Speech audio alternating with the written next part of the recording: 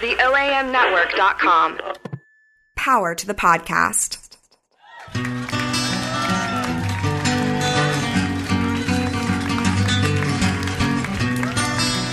Good evening. Thank you all so much for coming out tonight. Welcome to Spillit.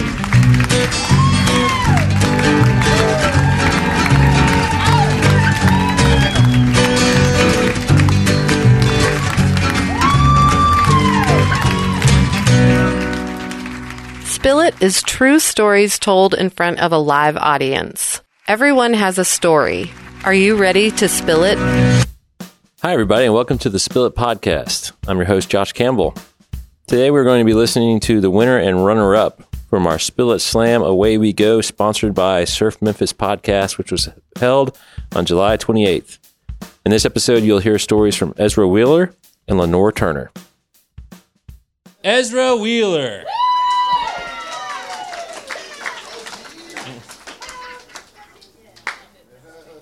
Keep going, Ezra Wheeler.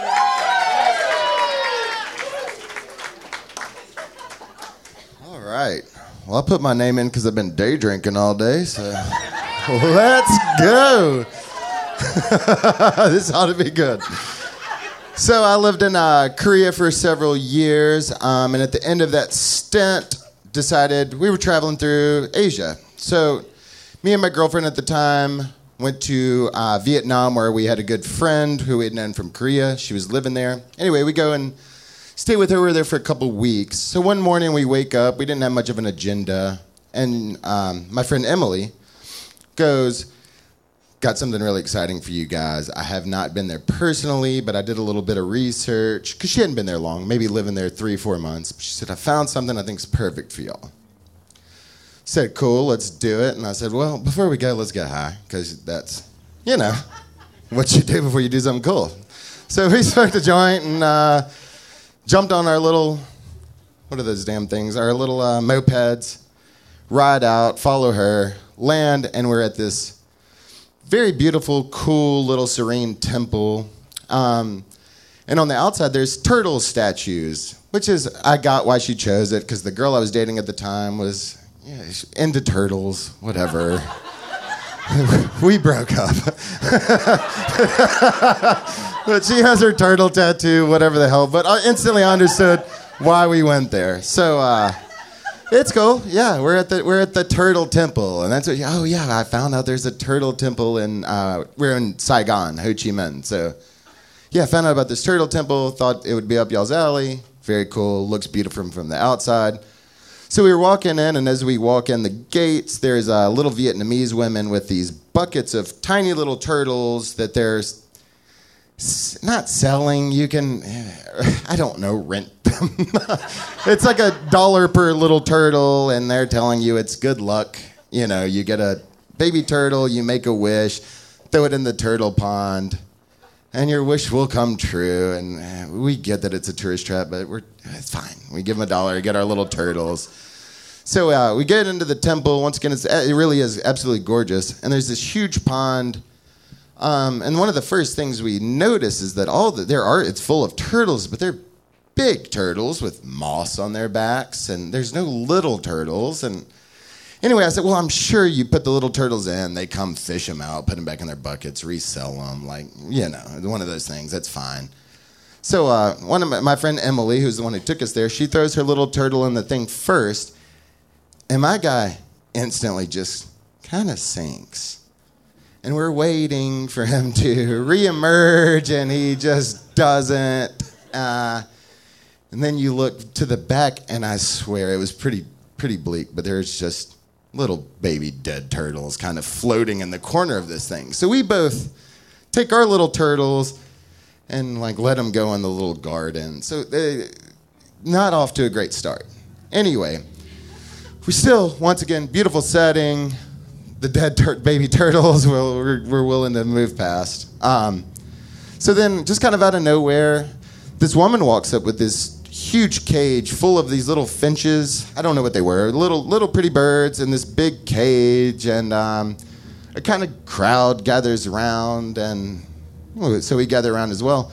And she opens up the cage, and all these birds fly out. And it's whatever. It's charming. It's pretty. Well, these birds fly, and a sizable handful go and kind of land in the water, or some of them, well, they land in the water, and the big turtles with the moss on their backs, I mean, tear these birds to shreds, which I had no idea that was a thing that turtles did, but they are grabbing them by the wings, and the birds are screaming, and it is fucking absolutely horrifying. And I mean, they really are just ripping these birds to shreds. So you're down at the water, and we're like, oh, Jesus Christ. And we look up to reach the top of the wall, which is full of cats. And the cats are jumping out and grabbing birds from the damn sky and ripping them to shreds. And we look at Ellie like, what the fuck what kind of hellscape have you just taken us to? Anyway, we're like, all right, well, let's get out of here, go into the temple. And we were really making jokes, like this is some Satanist temple. No joke. I shit you not. We walk into the temple, and there are I don't know if it was the 4 horsemen of the apocalypse, but it looked like it. Like, I don't know if they have that in Vietnam, but there were 4, like, Satanist, like, devil men on horses. Anyway, we quickly, about face, get out of there as quickly as possible, hit the road, and I mean, it's dead silent. My heart's beating. We're all, like, literally just kind of shaking because it has been 15 minutes of horror. And my girlfriend at the time looks at Emily and goes, so what the fuck's your favorite animal? and that was pretty much it.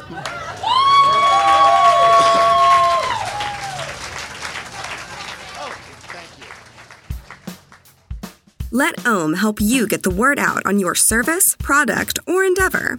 Email info@theoamnetwork.com. Lenove Turner. All right, here she comes.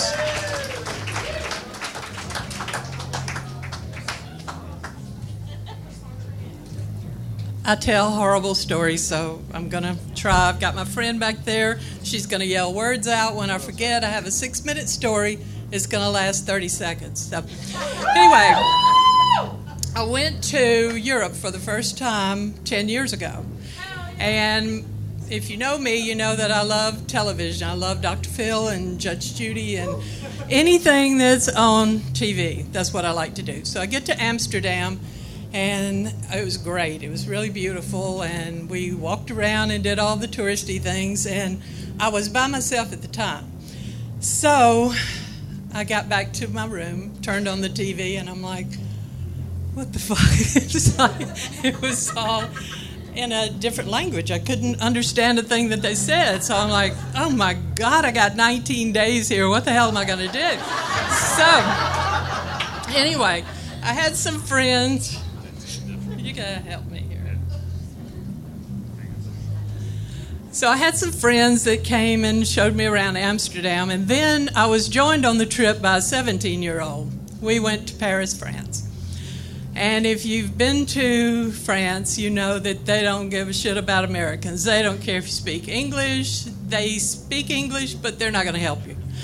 So we do the touristy things there. I get to my room, and my 17-year-old friend her name's Dee. So we go to bed, and we turn on the TV, and there's a movie on. It's an English movie, but, it's not in English. But we recognize it. So she said, oh, that's English. I know that movie. I said, well, we can read their lips. So we sat there and watched the movie, and we knew everything that was going on because we could read their lips. We were so excited. So it's over, and I go take a shower. I come out. Dee is asleep. And if you've been to Paris and watched TV, you know that in 30 seconds you're going to watch a movie. The next thing's going to be porn. So I walk in there, and of course, you know the porn music. Everybody that's ever watched porn, you know what porn music sounds like.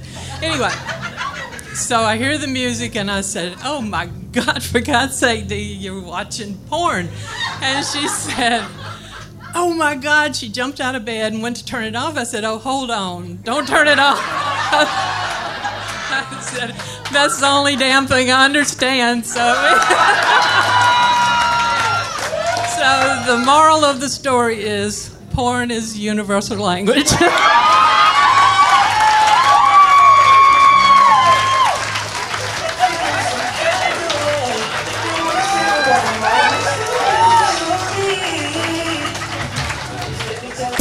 Spillit Podcast is a joint production between Spillit Memphis and the OAM Network. For more information, go to spillitmemphis.org and the OAMnetwork.com.